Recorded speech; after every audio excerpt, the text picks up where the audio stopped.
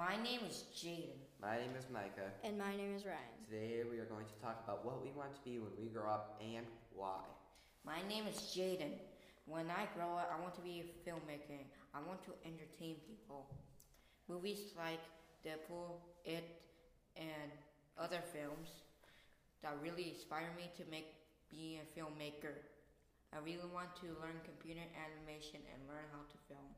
It will take me some skill to edit, collaborate people, but I really want to learn. I could get lots of money and give it to my family.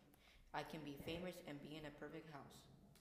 My name is Micah, and when I grow up, I want to be a storm chaser. I have been studying weather for years, and I want to be able to witness a major storm. When I was in 5th and 6th grade, I made at most 6 slideshows about weather, including Hurricane Katrina, the Joplin tornado, and the Tri-State tornado. I studied science, and I'm decent at math.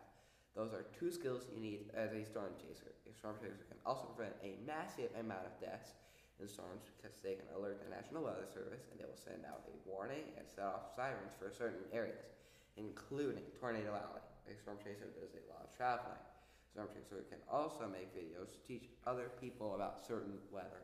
My name is Ryan. When I grow up, I want to be a video game tester.